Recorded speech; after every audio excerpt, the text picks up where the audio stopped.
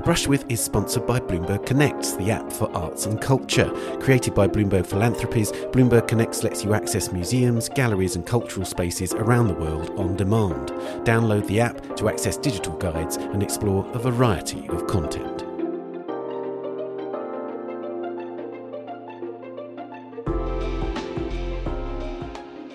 Hello, I'm Ben Luke and welcome to A Brush With, the podcast where I talk to artists about their influences, including writers, filmmakers, composers and musicians, and of course other artists, and the cultural experiences that have shaped their lives and work.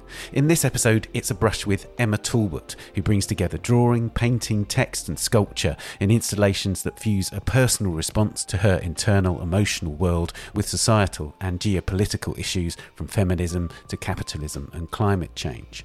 Emma was born in Stourbridge in the Midlands of the UK, but grew up in Kent in southern England. She studied art there and later in Birmingham in the late 1980s before completing an MA at the Royal College of Art in London in 1995. Emma's art has always been about storytelling through imagery and text. Her earlier works were more episodic, reflecting some autobiographical elements, including her upbringing, her experiences of single motherhood and grief following the death of her husband, alongside responses to literature, film and television, often in multiple bordered sections, almost like a graphic novel. In this period, up to around the early 2010s, she defined a distinctive artistic language, with drawing at its core, featuring faceless figures with outsized heads set in interiors, cityscapes or landscapes, with particular attention given to pattern and texture. Increasingly, those patterns have become more dominant and freer, and Emma's imagery has been unleashed into enthralling compositions that teem with figuration, abstraction and decorative shape, realised on a vast scale. A major factor in this development has been Emma's progression from canvas to silk as the surface of her paintings. Increasingly, her work appears in the form of environments where huge silk paintings hang within the exhibition space so that they overwhelm the viewer and submerge us in her world. The silk paintings are often accompanied by her fabric and papier-mâché sculptures, in which figures appear to burst from the hangings into our three-dimensional world. Both the sculptures and the paintings are punctuated by text, which both explains and complicates the imagery around it. Emma's at the height of her powers today, and many of her most impressive works have been created in the past 5 years, all of them rich in illusion and visionary narrative. For Ghost Calls, an exhibition at DCA in Dundee in Scotland in 2021, she researched female keeners, professional mourners from Celtic history, and used them as the foundation stone for explorations of ancient landscapes, the ghosts of the past and the wildness of nature. In her presentation for the 59th Venice Biennale as part of Cecilia Alemani's international exhibition, The Milk of Dreams, she used Paul Gauguin's celebrated painting Where Do We Come From, What Are We, Where Are We Going, and the French artist's journey to Tahiti as the springboard to explore the destructive impulses of humans amid climate catastrophe. And in the work she made during an Italian residency after winning the 2020 Max Mara Art Prize for Women, Emma's responded to Gustav Klimt's painting The Three Ages of Women to reimagine the 12 labours of Hercules through the 12 principles of permaculture, picturing a post-extractive and post-anthropocentric future. Characteristically, the imagery for this latest work derives from deep research into ancient Italian and Etruscan art, pottery and textiles. Among the works made on her Italian residency is an animation, a new medium she taught herself during the COVID-19 lockdown, and a natural extension for her work given the abundant sense of movement in her paintings and drawings. These complex networks of references are allied to a profound emotional power. In front of her work, it's as if we observe her thinking through her subject matter and feelings, witness a discussion in her subconscious, and it's this with which I began our conversation. I was intrigued to read that she sees her work as an equivalent to literature written in the first person, and I wondered if she might explain this a little further.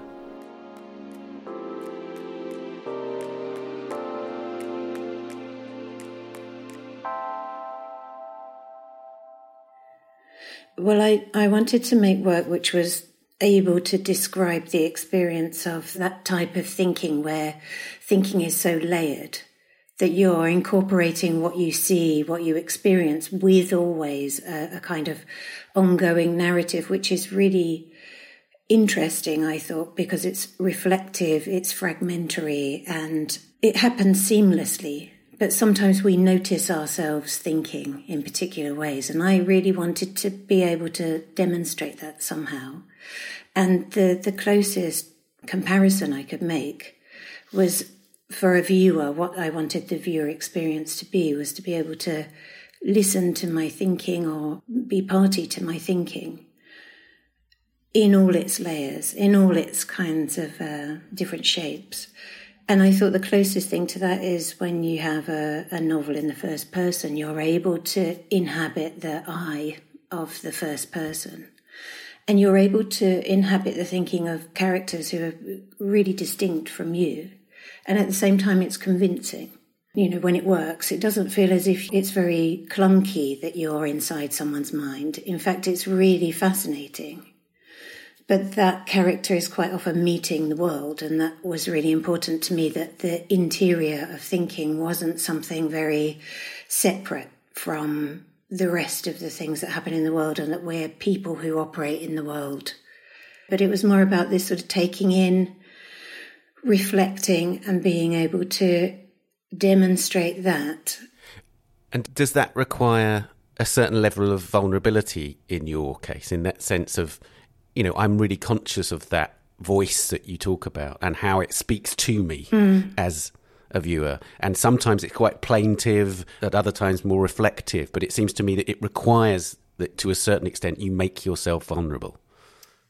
It doesn't feel very vulnerable because I think it's honest. I mean, I'm trying to be as honest as I can be. And when I think it's honest, when I'm convinced by what I'm doing, then I don't feel any sense of kind of doubt about it. Like, oh, I shouldn't say this. Or, I mean, the text that I use is quite well chosen. It's not very stream of consciousness in that it isn't controlled. It has some level of control. I really think about what the wording will be. But I don't feel very vulnerable about it. I think I'm trying to transmit that kind of interplay between, you know, anxiety, thoughts, wondering, and the kinds of things that you bring, you know, in conversation maybe, outside, you know. And looking at your work, I'm really conscious of that thing that Jean Cocteau said about how drawing was an extension of his handwriting. And it seems to me that meeting of image and text, it feels like the two flow together, even though sometimes the text can be very discrete and, you know, boxed or enclosed in shape. Somehow there's a continuity between the writing and the drawing. Yeah, and the writing is always done with a brush. So it has a kind of speed which is really, it's the same as a drawing speed. The drawings are always with a brush. So there's a speed that's really distinct from handwriting with a pen. And also, yeah, I think I've always wanted to write, but then at a certain point, it's as if I can only write so much and then it has to become an image. You know, I've never been able to sustain writing for a really long period. It's always as if the two things are together. And then drawing, it seems to me, it feels almost like an instinct for you. It's such a fundamental element of the practice. Even the sculptures look like drawing to a certain degree. I'm really happy to hear you say that, because I think of the 3D work, I don't call them sculptures because that sounds too formal, I think, but the 3D work, I think of them as drawings in 3 dimensions. And I think drawing for me is really fundamental because it's how I can see how I'm thinking, what I'm thinking. And it's very open. It's a very open space, and it's sort of, to say it doesn't matter means it really does matter, but at the same time it isn't under pressure. And that's really useful for me. And is there an element of automatism about the drawing? Obviously, you were talking earlier on about how it's about thought and about conveying thought, but at the same time, are there moments of not thinking, if you like, an instinct in applying the marks? Yeah, definitely. And when I'm drawing, I draw to see what I'm thinking. So I don't know what I'm going to draw, and I don't want to know what I'm going to draw. Just draw whatever comes to mind. And I don't want to make a plan. I'm going to draw this, because I won't believe in it. So it has to be something that just comes to mind, and then I can surprise myself that, oh, I'm interested in this, or I'm thinking about that, or this seems kind of curious, and I'm just following whatever comes out, and then literally putting the drawings to one side and not really analysing them very much at all. And then maybe when there's a group of them, looking through them to see, is there something in common? Is there something that's really a driving force in these drawings that has to be expanded in other works? That happens. And then in terms of the work, for instance, when you paint on silk, I'm wondering about how that is different in terms of a material to painting on paper or another surface, how the sort of relative lack of resistance of silk compared to, say, even canvas or certainly board or something like that. How does that influence the way that you actually make the marks? I chose the silk as a way to find an equivalent for the drawing. The drawings were made over time. They started to be made on handmade paper, cardy paper, which can be very thin, which can be very light. And I wanted to find an equivalent, and I didn't like the hardness of, say, board, or I didn't like the rigidity of a canvas. I didn't like the given of it being a rectangle. I really wanted it to be something that was almost like shapeless, like I could shape it. And for some reason, silk seemed to me a really good equivalent for the paper that I was using to draw. And also I bought it dyed, so it's dyed pale pink, or it's dyed a kind of sable colour, sandy kind of colour. As a starting point, it felt like something that had of its own quality, a lightness, a very sort of lovely quality that for me was an equivalent to the paper, that I could take a piece of paper and just look at it and then think about drawing onto it.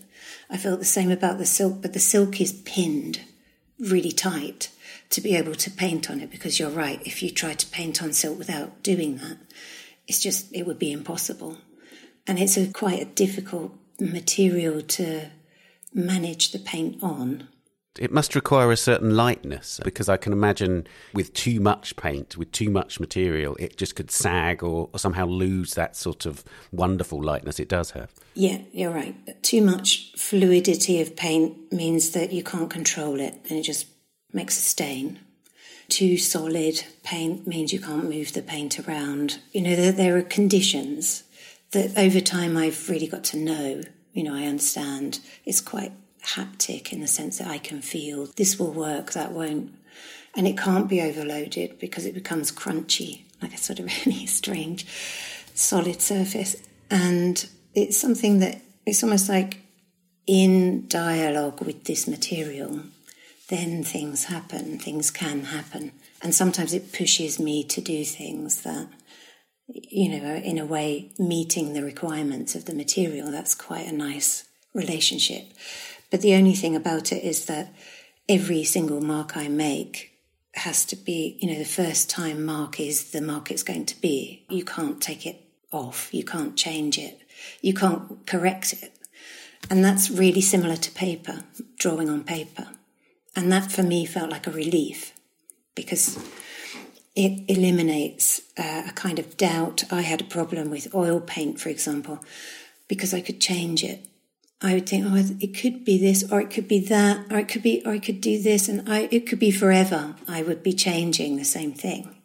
So I like the directness. I wanted to talk about your subject matter and the mood in the work, because I was really conscious looking at your piece in the Venice Biennale this year, that on the one hand, it's catastrophic. It's about the apocalypse to a certain degree. It's about the extractive life of humans. But also there's an element of reverie and also an element of hope. And it seems to me that the sort of tension between those two different impulses seem to drive the work to a certain degree. Yeah, that's true. There has to be in the work for me a reality, which is a response to things that are happening today, to the contemporary, to say that I am a being in the world today. It's not like I go off into some kind of dream space to make art. It has to meet the things that are happening that really concern me. The work's only ever about what really, really concerns me at the point of making. And so there are layers of thinking that are very clearly a sense of the disastrous, the catastrophic, the reality of the situations that we're in that are terrifying. They are terrifying.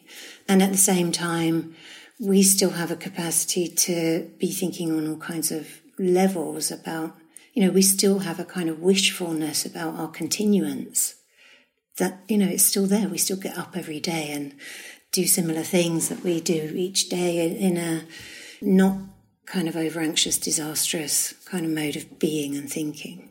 But also there is a sort of movement between the everydayness of a human and this incredible space of the universe, for example.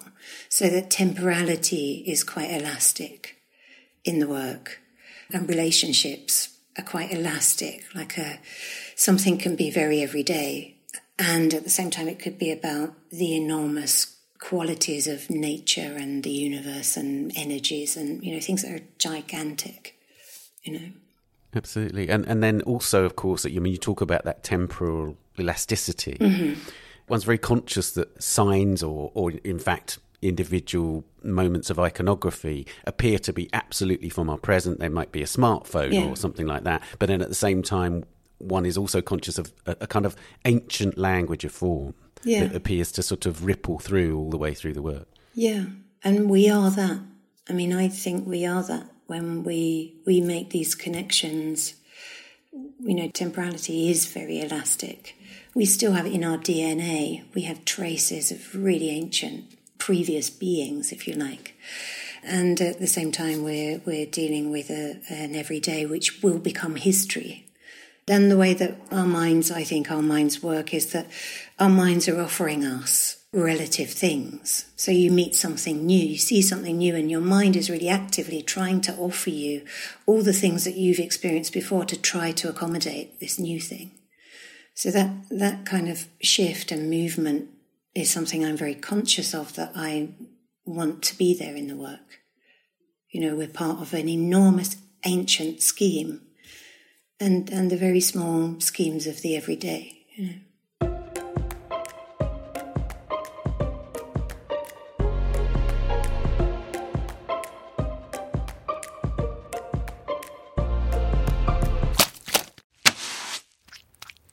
Let's move on to the questions that we ask all our guests. Who was the first artist whose work you loved? This is really difficult for me to condense down. And actually what I realised is it's an anecdote, but I grew up in a very suburban, on a housing estate, very suburban place where there wasn't anything about art where I grew up. It was very... Is this Strood in Kent? It's Strood in Kent, yeah. We moved, I think, when I was about 7, we moved from London to Strood. And so where we lived was a very, I sort of almost said, a void. And I don't want to be sort of mean about that environment. We didn't go to museums, we didn't see artworks, I didn't see anything like that. But by contrast, my mum's parents were German Jewish refugees from Berlin. And my grandfather was a research scientist at Oxford. And they travelled a lot. They were really interested in artefacts. So they had in their house a really big collection of things that they'd gathered, which were, for example, Japanese lacquer medicine cases, or netsuke, or painted scrolls, or Thai masks, or African figurines, all kinds of Indian carvings, all kinds of things in their house, which they had on display. Some of them were in cabinets with lights, like a sort of a museum almost. And so for me, there was this big contrast where everyday life was devoid of thinking about art. But the only thing was that I spent a lot of time drawing. I was drawing by myself, and drawing was a space to create or imagine another place. But the first things that I loved were these objects in my grandparents' house that for me felt like more than just the object. It felt like this space where all of these amazing objects and materials exist. And I think I still try and go there. It's a funny thing. I was really trying to think about this. That's for me the most impressive memory I have. And did you have any explanation from your grandparents as to what they were, or did they live in the space of your imagination to a certain extent? Kind of half and half, but I remember with the Japanese medicine cases, taking them apart and seeing inside them and, interacting with these things because they were in the house. And just spending time looking at things was part of being there, just noticing and looking at things. And, my grandparents had very, very strong German accents, and the way they described or the way they spoke about things, for me, it just felt like this is entirely pleasurable. I could just stay here, just in this feeling. I don't know, it's very attractive for me, very satisfying environment, I felt like. That's absolutely lovely. And because it was distinct, I think that's why I was sort of in love with it, I think. I also wanted to ask about, was there any comic book life in your early years? Because particularly with your earlier work, I see a sort of element of comics. Yeah. Was that there in your childhood?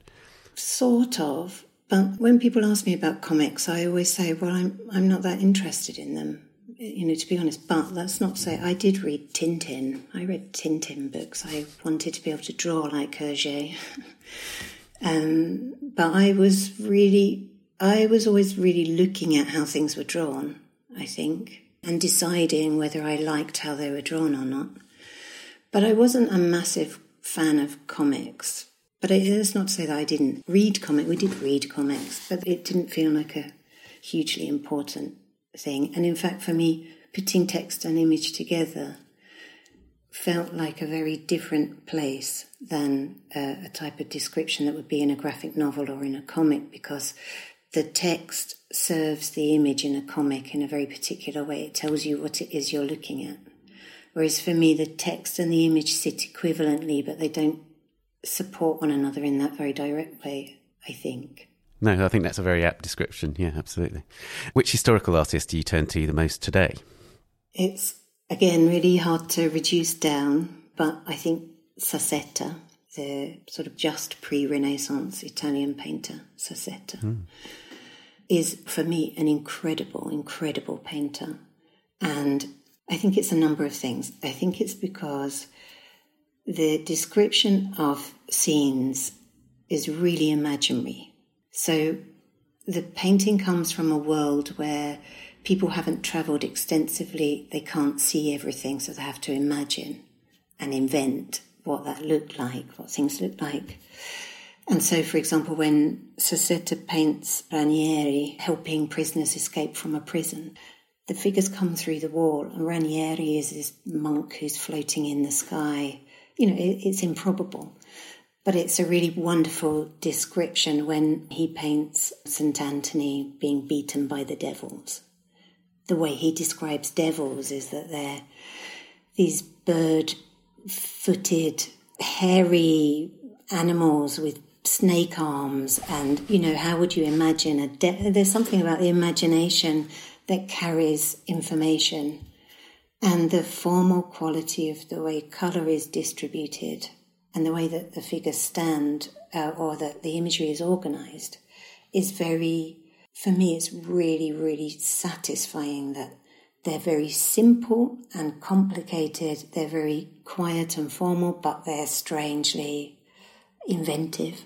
They have so many qualities that I really do love. I think I could look at them forever. I really could. No, they are extremely beautiful, and that sort of incredible placidity, that incredible calm that transmits from the works. Yeah. But would it be as literal as you looking at Sassetta and seeing that sort of... There is a lovely fluid and quite elongated occasionally representation of figures in Sassetta's work, and I wonder, to what extent do you find there's a literal translation into your work ever? Not directly, but there is something, when you talked about the calmness of the Sassetta painting, there are other things that that are historical that I really return to, which are, for example, Japanese prints and Etruscan pottery or Greek pottery, the depictions on those, because I think they're really well drawn. And because all of them, and Sassetta has this as well, the figuration, the characterization is neutral enough that they're always recognisably similar. They have a kind of stylised quality which is always maintained, the same kind of level of stylisation. And they're neutral and quiet, but they tell really there's incredible storytelling, which can be very exaggerated as a story, but it's very sort of placid. That quality is in all of those three. And there's something about it that's like, it's always the same, but it's fascinatingly different in the storytelling. I like that, and I think about that in my work. I was going to ask you about Klimt when we were talking about historical artists, because this Klimt painting, Three Ages of Woman, informs your work that you've just made, which you'll go and show at the Whitechapel and Collezione Maramotti later in the year. But it's not a total admiration of that painting, is it, behind that? It's a complex relationship you have with that work. Yeah, and I think I have a complex relationship with Klimt's paintings in general because I really do like his paintings. And at the same time, I find them really problematic. I mean, I really do love the Beethoven frieze, but it's terribly problematic. It's really problematic what it's telling. The undercurrent of what it's saying is, I find it troubling, enormously troubling. The Three Ages of Woman is a painting, it's quite a good example of what's problematic in Klimt, because the observational description of the figure, which is then quite often, he uses this observation that's surrounded by pattern and design, so that the two things kind of operate together. The really detailed observation of the elderly woman is quite grotesque. So although he's telling every detail of the veins and the skin of the woman, because the woman has her head in her hands and she's standing as if she's in shame, it's as if he's telling us to look at this but be repulsed. Look at this, it's really repulsive, it's really horrific. And then, in contrast, the younger figure with the baby is this very sort of beautiful, stylized figure that isn't quite so analytically drawn. And I was horrified, fascinated and horrified, because it's true that I do really like Klimt's paintings. But I found also the elderly woman has the same hair as me, so she has long grey hair. And I found myself thinking, oh my God, that's like a horrible image of that's what the future looks like, being old looks like that. And then I found myself feeling quite angry about this idea that this woman is fascinatingly horrific. And the other figure is, something to be celebrated. And that is there's a younger woman holding a baby. And those are the 3 ages of woman, like one woman, all have this experience of life. It made me feel, I know Klimt's paintings come from a particular era, but even so, the message, I found it troubling. And then there's this additional sort of weirdly troubling element, which is its role in the national story of Italy. Right. And why it is in Rome. And of course, you're talking to us from Italy now, so you spent time with this painting there. Yeah. Right? Yeah, which is fascinating, which is, for me, the part that makes it more interesting. So there's subjective. This is probably a very, really good description of what happens in my work. This is subjective reaction. And then that gets put in a context because I start to research and I start to want to know. And I found out that the painting was acquired as a celebration of 50 years of the unification of Italy, which is a way of making a modern country. And then I was thinking, well, that's a really strange painting to choose. What does that mean? And I started to think, then the young woman and the baby are this sort of promising future of this sort of very modernist idea of the safety of a type of understanding, which is modern science, a type of pure idea of a Catholic religion. And then the elderly figure could be, I thought, representative of superstition, older belief systems, ancient belief systems, which have kind of relationships to the earth, or beliefs which are outside of this cleanliness of modernism, if you like. And I thought it was interesting because we contemporaneously are turning to ancient practices and trying to learn from them in order to construct a kind of sustainable future. And I thought, isn't it interesting that at this period of time we're actually looking towards this elderly figure and what she represents or might represent and trying to learn. And also it struck me the idea of the future being this younger thing is actually a strange idea because the future is always older. I found that curious and interesting. It is indeed. And to what extent are you sort of reclaiming that figure for your work? Is she recognisably part of the work to a degree? Yeah, I spent a long time trying to work out how to draw her because there are also animations. So she's animated, doing things. I spent a long time trying to find an equivalent that she's enough like the Klimt painting, and she's enough like, I wanted her to be a bit like Etruscan images of Hercules, because one of the things she does is re-performing the trials of Hercules. So I wanted her to be a figure that could be exactly how I described before, a very standard figure you always recognise, quite stylised. But I wanted to say that this elderly figure is not a kind of weak, redundant, obsolete figure. She's a figure who is really active, is really wise, can apply her thinking really cleverly to situations and, in a way, guide us towards a future that might be viable. And tell me about how you've done that in terms of the Hercules story. Yeah. Obviously, you could argue that the story of the 12 Trials of Hercules are a kind of extractive, symbolic of man's triumph over everything. And therefore, to what extent is your story a kind of reversal of that and a kind of story for a post-extractive age, a more than human world, as it were? Yeah, so to make it make sense, I wanted the figure to go into the future and, make a sustainable future. But I thought really if she wanted to do that, she'd have to dismantle systems that are in place in order to be free to be able to do that. Because at the moment we're blocked by these kinds of, seem like, intransigent systems. And so I thought at the time there was a lot of reference made to the classics in the UK government. We would hear, Brexit was a Herculean task, and the reference to the classics, it aggravated me a bit because I kept thinking, mentioning the classics is a shorthand way of saying there's a certain type of profile of person who holds power, and it always was like this, and it always will be like this, and that in itself is a fiction. The classics are a type of fiction. The idea of the white male sculpture hero, the classical figure, is a fiction. So I started to think if she was going to reorder systems, historical systems, the Trials of Hercules are great because there are 12 examples of hero story and how he develops over time.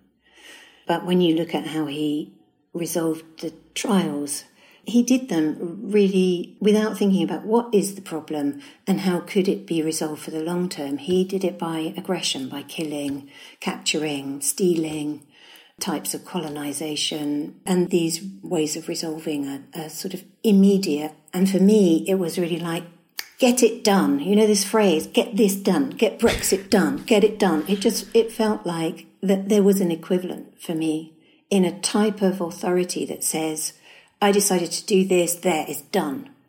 I thought the elderly woman would be wiser and she would look really carefully at what the problem really was. And then she would try and find a way of resolving things that meant that there was more balance, there was more of a kind of understanding of the other, that she would bring some kind of real sense of how to resolve something problematic. And that could be, for me, really interesting in terms of thought experiments for each of the trials, to apply each trial to a contemporary problem, if you like, and think about how to think around them.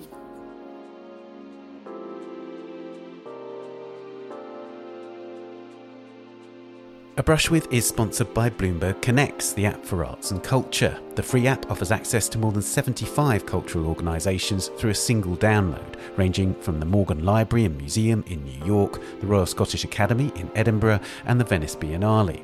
As you've already heard, Emma's work features in The Milk of Dreams, the international exhibition at the heart of the 59th Biennale, and she's also shown at other institutions with interactive guides on Bloomberg Connects, including Turner Contemporary in Margate on England's southeast coast. Download the app and you can find out about the gallery's current and past exhibitions, as well as ongoing commissions, including Anthony Gormley's Another Time. Discover Gormley's sculpture, one of his trademark cast iron figures standing on the seafront beneath Turner Contemporary, through an audio description or a beautiful video showing the work emerging from the sea as low tide nears. To explore digital guides to all the partnering institutions, download the app today. It's available from the App Store or Google Play, and you can keep up to date by following Bloomberg Connects on Facebook, Twitter and Instagram.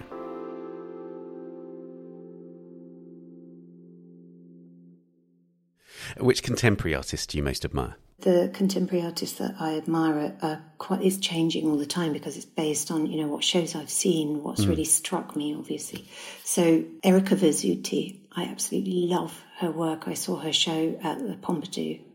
I went twice to Paris to see it because I thought it was amazing. Mika Rottenberg, Spaghetti Blockchain. I really do love her work. Huma Baba. It's not to say that I like all of the work by one artist. For example, Agnieszka Polska made a video called Future Days, which I think is a wonderful piece of work. Michael Butler. I saw an amazing show in Hamburger Bahnhof, and that for me, that's to do with materiality. And someone like Thomas Halsago, it would be the same. Monster Chetwynd, Shabalala Self. When things are composite, I quite like the way things are made from composite materialities. Julian Kruse, I saw an amazing show in Palais de Tokyo, which made me really excited, in fact, and that's to do with how different media are combined. How something is articulated that is quite layered and how to go about articulating in ways that are really surprising. Otbong Nkanga is the same, the way that performance and elements and making intertwine to sort of articulate something that's otherwise very difficult to pin down. Sorry, this list is exhaustive, it's really long. Jordan Wolfson's female figure, which I think is brilliant. And partly it's brilliant because of the way it speaks. It has this very male voice and it says things like, it gives instructions like, say feeling love. It's really creepy. I think it's brilliant. Yeah. Heigyu Yang, the mobile works. Wong Ping's animations. Ian Cheng. And those are interesting for me, his animated works, because they're sort of based on algorithms and kind of gaming techniques. I think that I find that fascinating. And Caroline Achange, the tufted work, I really love it. I always find it really thrilling when I come across a contemporary artist who, for example, I have to say this, I've only seen images of Emi Aurai's show at Eastside Projects because I've been in Italy, but that is a show that I would have loved to have seen. I find it really exciting when I see something that then I have this real desire to go and experience. You're in the Venice Biennale as we speak. How does it feel to be among a range of other artists, lots of whose themes and ideas interrelate with yours? And, clearly that's a very well-curated show by Cecilia Armani. There's lots of correspondence between the works. What's it like as an artist to be part of that kind of very dialogue-y show, It's really wonderful for me to see my work in that context. It's definitely a high point, a moment where, seeing my work in relation to other artworks that I find really, really exciting. It sounds so corny, but it really is an honour to see my work there like that. Curatorially, I think it's so clever because the way that the historical is framed around the contemporary, it means that it's as if history isn't told in a straight line. I'm very keen on this idea that history isn't linear, that things interrelate on different levels in different ways. And, seeing my work in the mix of the other works that are there as part of the Milk of Dreams, it was actually wonderful. Because actually it's a subject that I really respond to. Absolutely, and we'll come to the literary references in that show and your literary references a bit later. What do you have pinned to your studio wall? Do you have other artists' works around you? No, I have nothing. Nothing at all. I have bits of work that I'm making, and apart from that, nothing. And in my house, I have nothing. Because it's a funny thing, I can carry things around in my head. I don't actually need to have, in my studio, I really don't need to have images on show for me to reference. I don't need to have something like that. If I did that, it would be for someone else to see. If people come to the studio, then quite often I put up a lot of drawings so they can walk around and see drawings. But I don't need to have something right there. Which museum or gallery do you visit most frequently? I've been in Italy now 9 months, I think. And when I'm in London, I have a kind of normal route, if you like a mouse, going around a normal route, where I would always go see Sadie Coles, Carlos Ishikawa, House from Worth, Gagosian, White Cube, blah, blah, blah, Tate, Serpentine. I'm going quite regularly to see all the shows, but I have to say the last 9 months have been really wonderful for me because I've been able to go to the Uffizi again. I haven't been for years. Fondazione Prada, Galleria d'Arte Moderna in Rome, obviously where the Klimt is, Maxi in Rome. And then there's a Pecci Foundation in Prato, which is outside Florence, which I'd never been to before. If I do a show, say in Dusseldorf, I go to Dusseldorf or Amsterdam fairly regularly. I always go and see a museum. But just a sustained time in Italy has made it so that I have really different reference points. And that's been wonderful. I saw an interesting talk in which there was this Museo delle Navi di Nemi, which is this extraordinary museum which are basically these boats that were kind of found at the bottom of a lake and then turned into a museum, but have a really interesting story around them. Yes, it's fascinating. I was really lucky. I was taken there by Valentino Nizzo, who is the director of the Villa Giulia, which is the Etruscan Museum in Rome. And he knew that I wanted to look at imagery of Hercules and, mostly Etruscan objects. But he knew that I would really love this museum. And so the museum is on a lake, a small lake. You see the lake. When you go into the museum is a kind of fascist building, that sort of era of building. And what you see is a reconstruction, because in the lake, when they drained the lake, archaeologists found these incredible Roman ships, which were altars. So they would float on the lake, and they had sculptures and they had altars, and they weren't boats for voyaging. They were floating temples. Mm-hmm. And so they're a really curious part of early Roman culture, because they demonstrate something about what it would be like to travel in a landscape and arrive at a place where this sort of magical construction is, and how you might apply devotion to some spectacle. And then the lake was drained, the museum was built, the boats were taken and reconstructed in the museum. And then the story, and in fact Valentino researched it for me because I was fascinated by the story, is that at the end of the Second World War, when the fascists knew that they weren't winning the war, they burnt the boats. And that's the story. Valentino said that, in fact, that may not be the story. But what is fascinating about it, if this is the story, is how much the boats represent, the Mussolini's idea of Italy being a nation which is directly related to the Roman Empire. So this straight line, if you like, between the power of the Roman Empire and the power of contemporary, at the time, Italy. That is the rhetoric of fascism. And this sits with what I was trying to say earlier about a type of rhetoric of the classics. At the moment, there's a rise in right-wing politics. We hear a lot of this type of rhetoric about a lineage, when countries were great, the fantasy that countries used to be great and now that needs to be recuperated is really the rhetoric of fascism. And for me, the burning of the boats, if that is the true story, that they were burnt so that the troops that were the allies that were coming to liberate Italy from fascism wouldn't have these in their power. That for me was really important, because it demonstrates how power is not in an object, but how power is transferred, and how power is transferred from one age to the next. That's why that's really important. That's remarkable. Which cultural experience changed the way you see the world? So right now, being in Italy has utterly changed how I see the world, because I would love to stay here. If I could be based here, I would at the moment, because I love it. I really love it.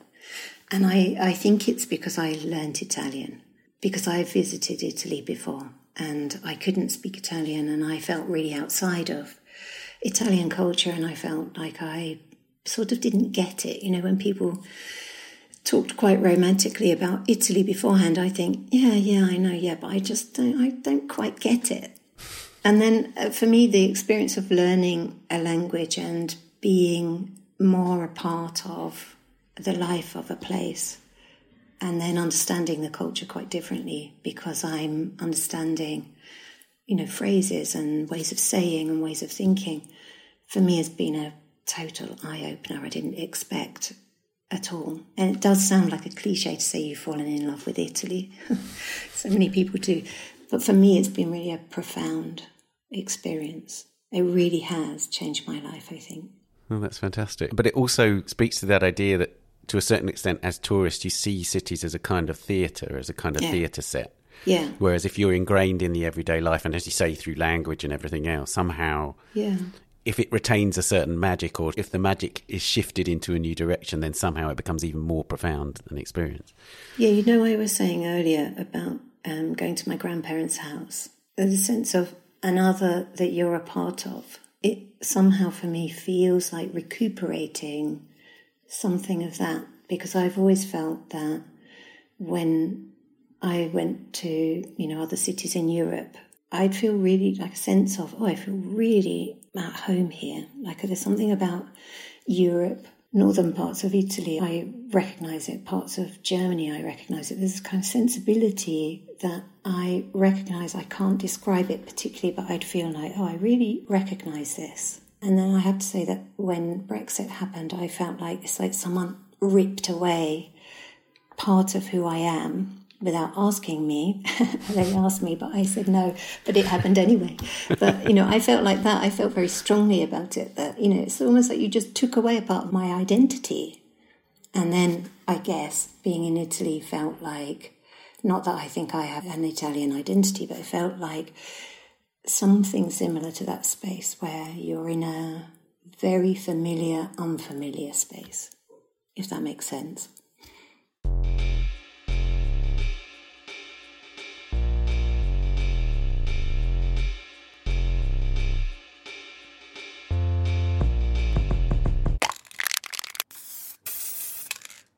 Which writers or poets do you return to?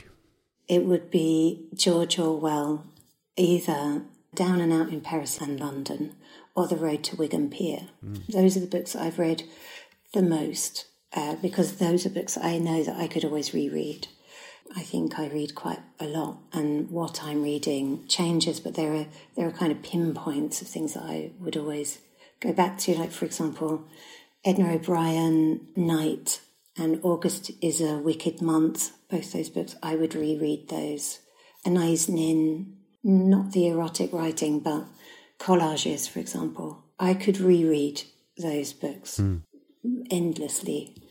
But then at the same time, for my work, like, for example, at the moment, I'm obsessed with Starhawk, the book Truth or Dare, and I've been reading Macarena Gomez Barris.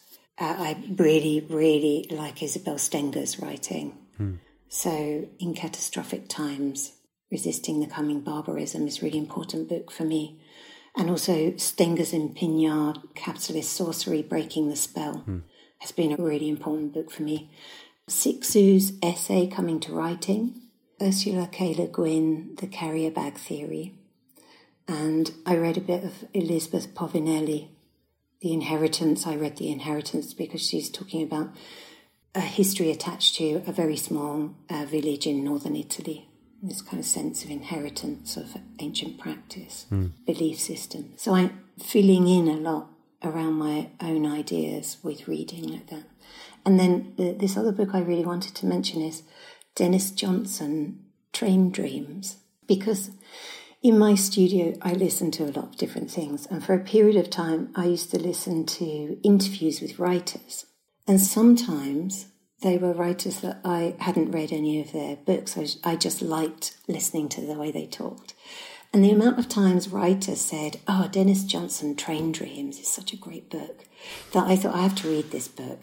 And it's a very slim book, but it is brilliant. It's a brilliant, brilliant book. I thought it was wonderful. I'll have to read it. Yeah. I wanted to ask about how the literature works its way into the work, because there's sometimes, like for instance, there's one work which has a direct quote from The Wasteland, which is called "What Do We Have to Give Up to Be Free?" and it has that very direct quote from The Wasteland. Then there's another work which has direct quotes from Pablo Neruda, for instance.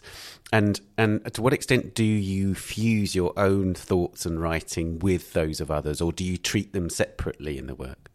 With the Eliot, The Wasteland quote it was because I was making a piece of work directly in response to The Wasteland. And so in that way, I was really closely researching the text of the poem. And it used to be that I would insert quite a lot of quotes. But as time has gone on, I use direct quotes less and less. I find that I'm doing that less, and I'm writing my own text more.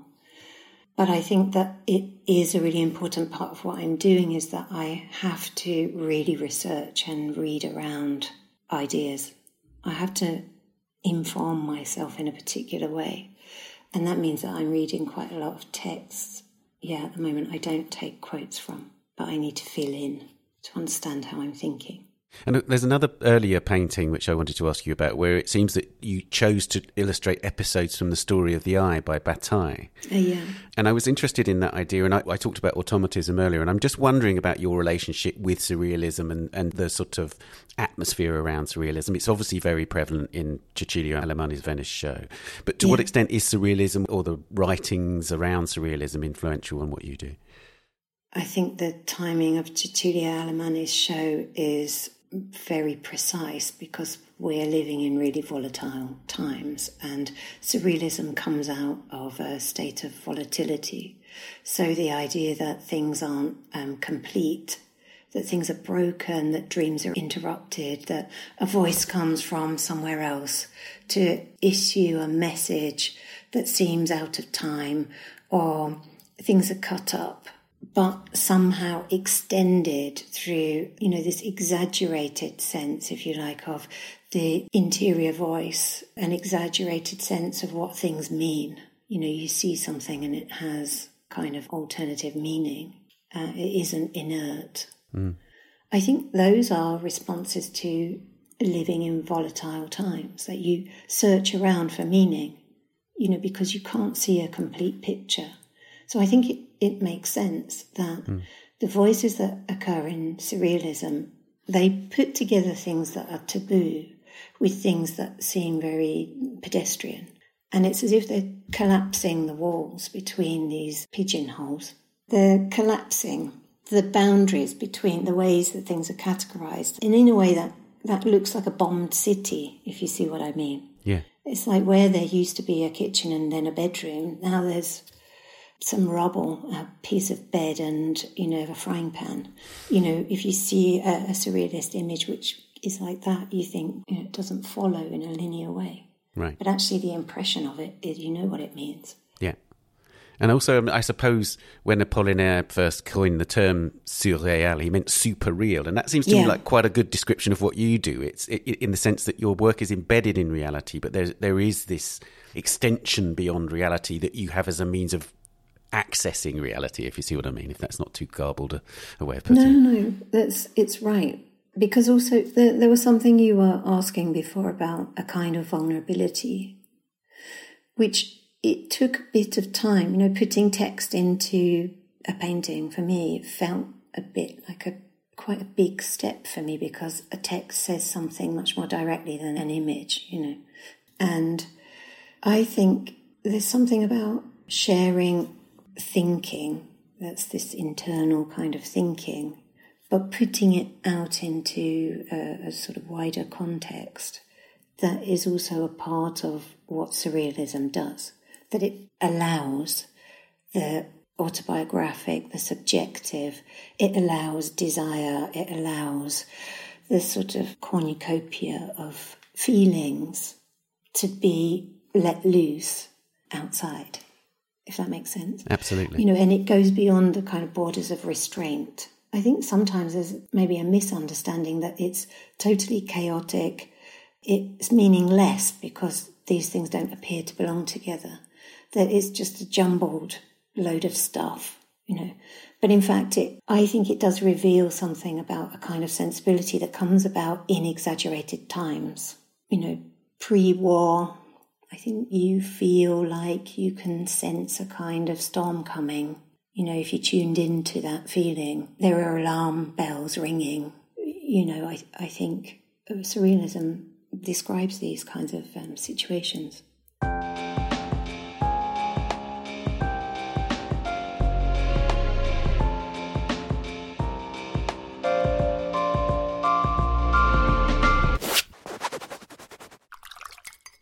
What music or other audio do you listen to while you're working?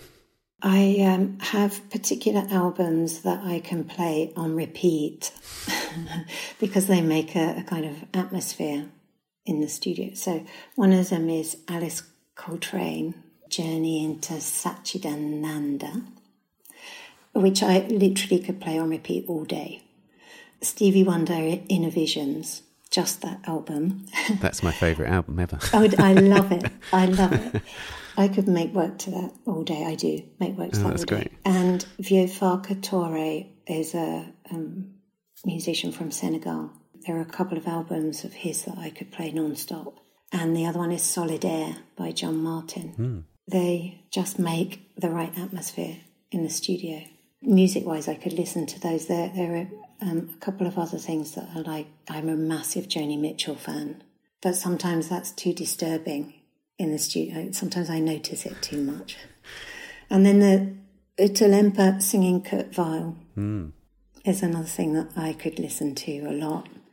But at the moment, I listen to non-stop. I listen to Italian radio, which is Rai 3. It's like a cultural radio program, because now I find that I can actually follow it. So it's like, you know, for me, this is like just learning all the time. That's great, because that's like taps into that lovely history, long history of, for instance, the BBC World Service effectively teaching people across the world English. You know, this lovely idea that radio is a medium not just for entertainment but for education, and this sort of wonderful hallowed feeling that people have about radio is because it has so many functions beyond the most basic form of communication. Yeah, I mean, I have to admit I have had real problems listening to Radio 4 in the UK because I can't follow a radio play. I'd listen to a programme like In Our Time. I love In Our Time. I listen to that and then think, I can't listen to a radio play. Somehow the fiction for me doesn't work. Right. It doesn't, I can't cope. But I didn't have Wi-Fi in my studio here in Reggio Emilia. And so I had to buy a radio, like a plug-in radio.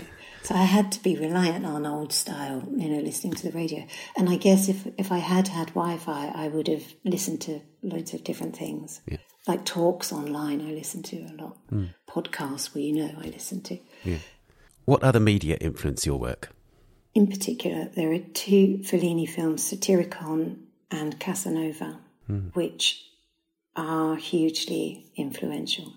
And it's to do with the way that imagery is constructed. In Casanova, there are scenes of the sea is made out of black plastic, and they're very constructed, sculpturally, seemingly constructed scenes. You know, what people are wearing is very sculptural. And the same with Satyricon. It's Fellini talked about making a film about something that's that far in the past, being like making a science fiction of the future, because you have to really try and imagine this world you can't go to.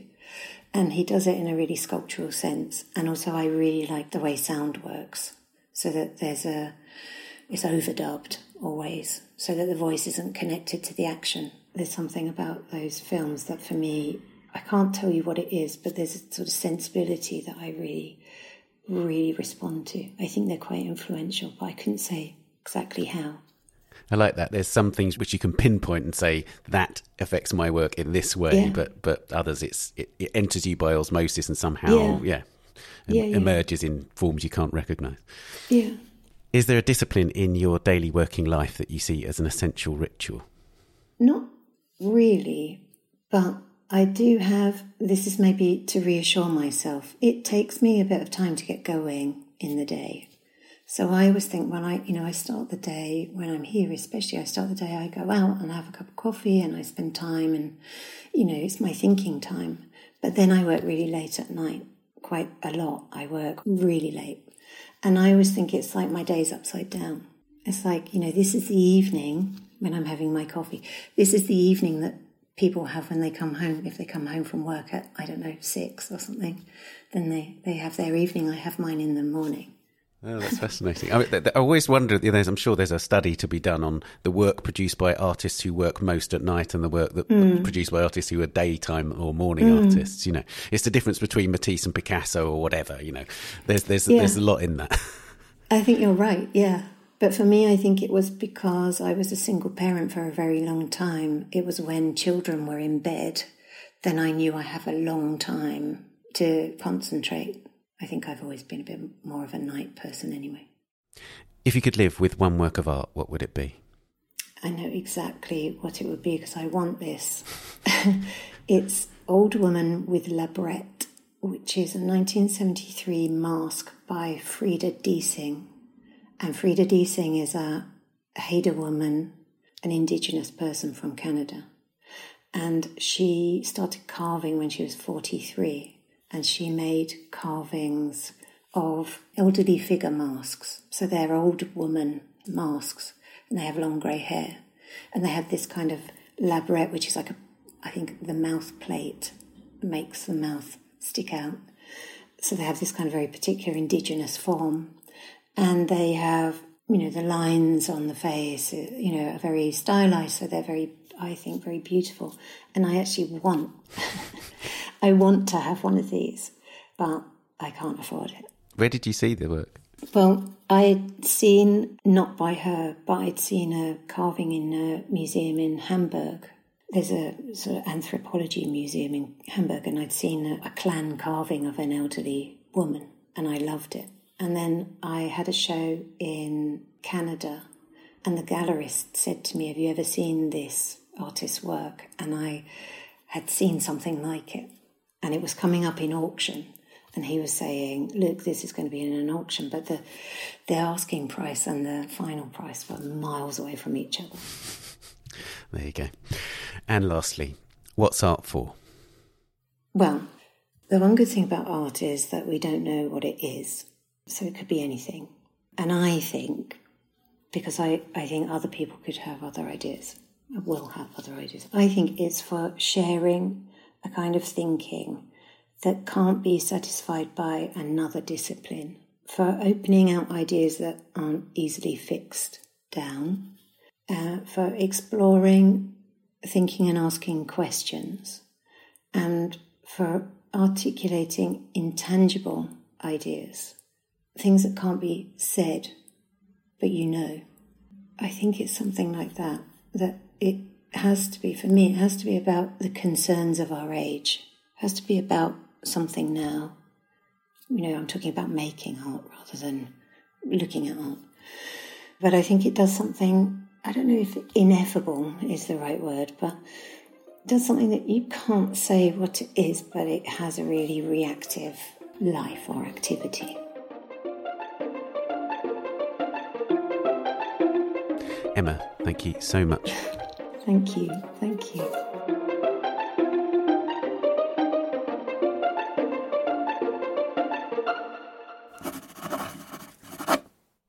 Emma Talbot's exhibition for the Max Mara Art Prize for Women, called The Age, L'État, is at the Whitechapel Art Gallery in London from the 30th of June until the 4th of September. It then travels to Collezioni Maramotti in Reggio Emilia, Italy, from the 23rd of October to the 19th of February 2023.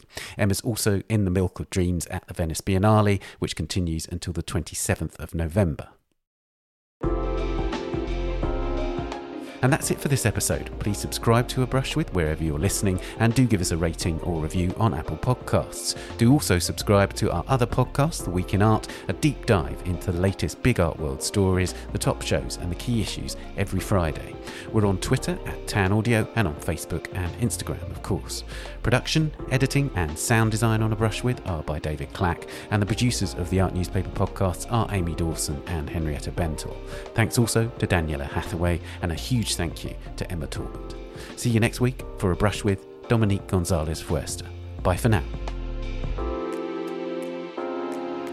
A Brush With is sponsored by Bloomberg Connects. Download Bloomberg Connects today and discover cultural institutions on demand.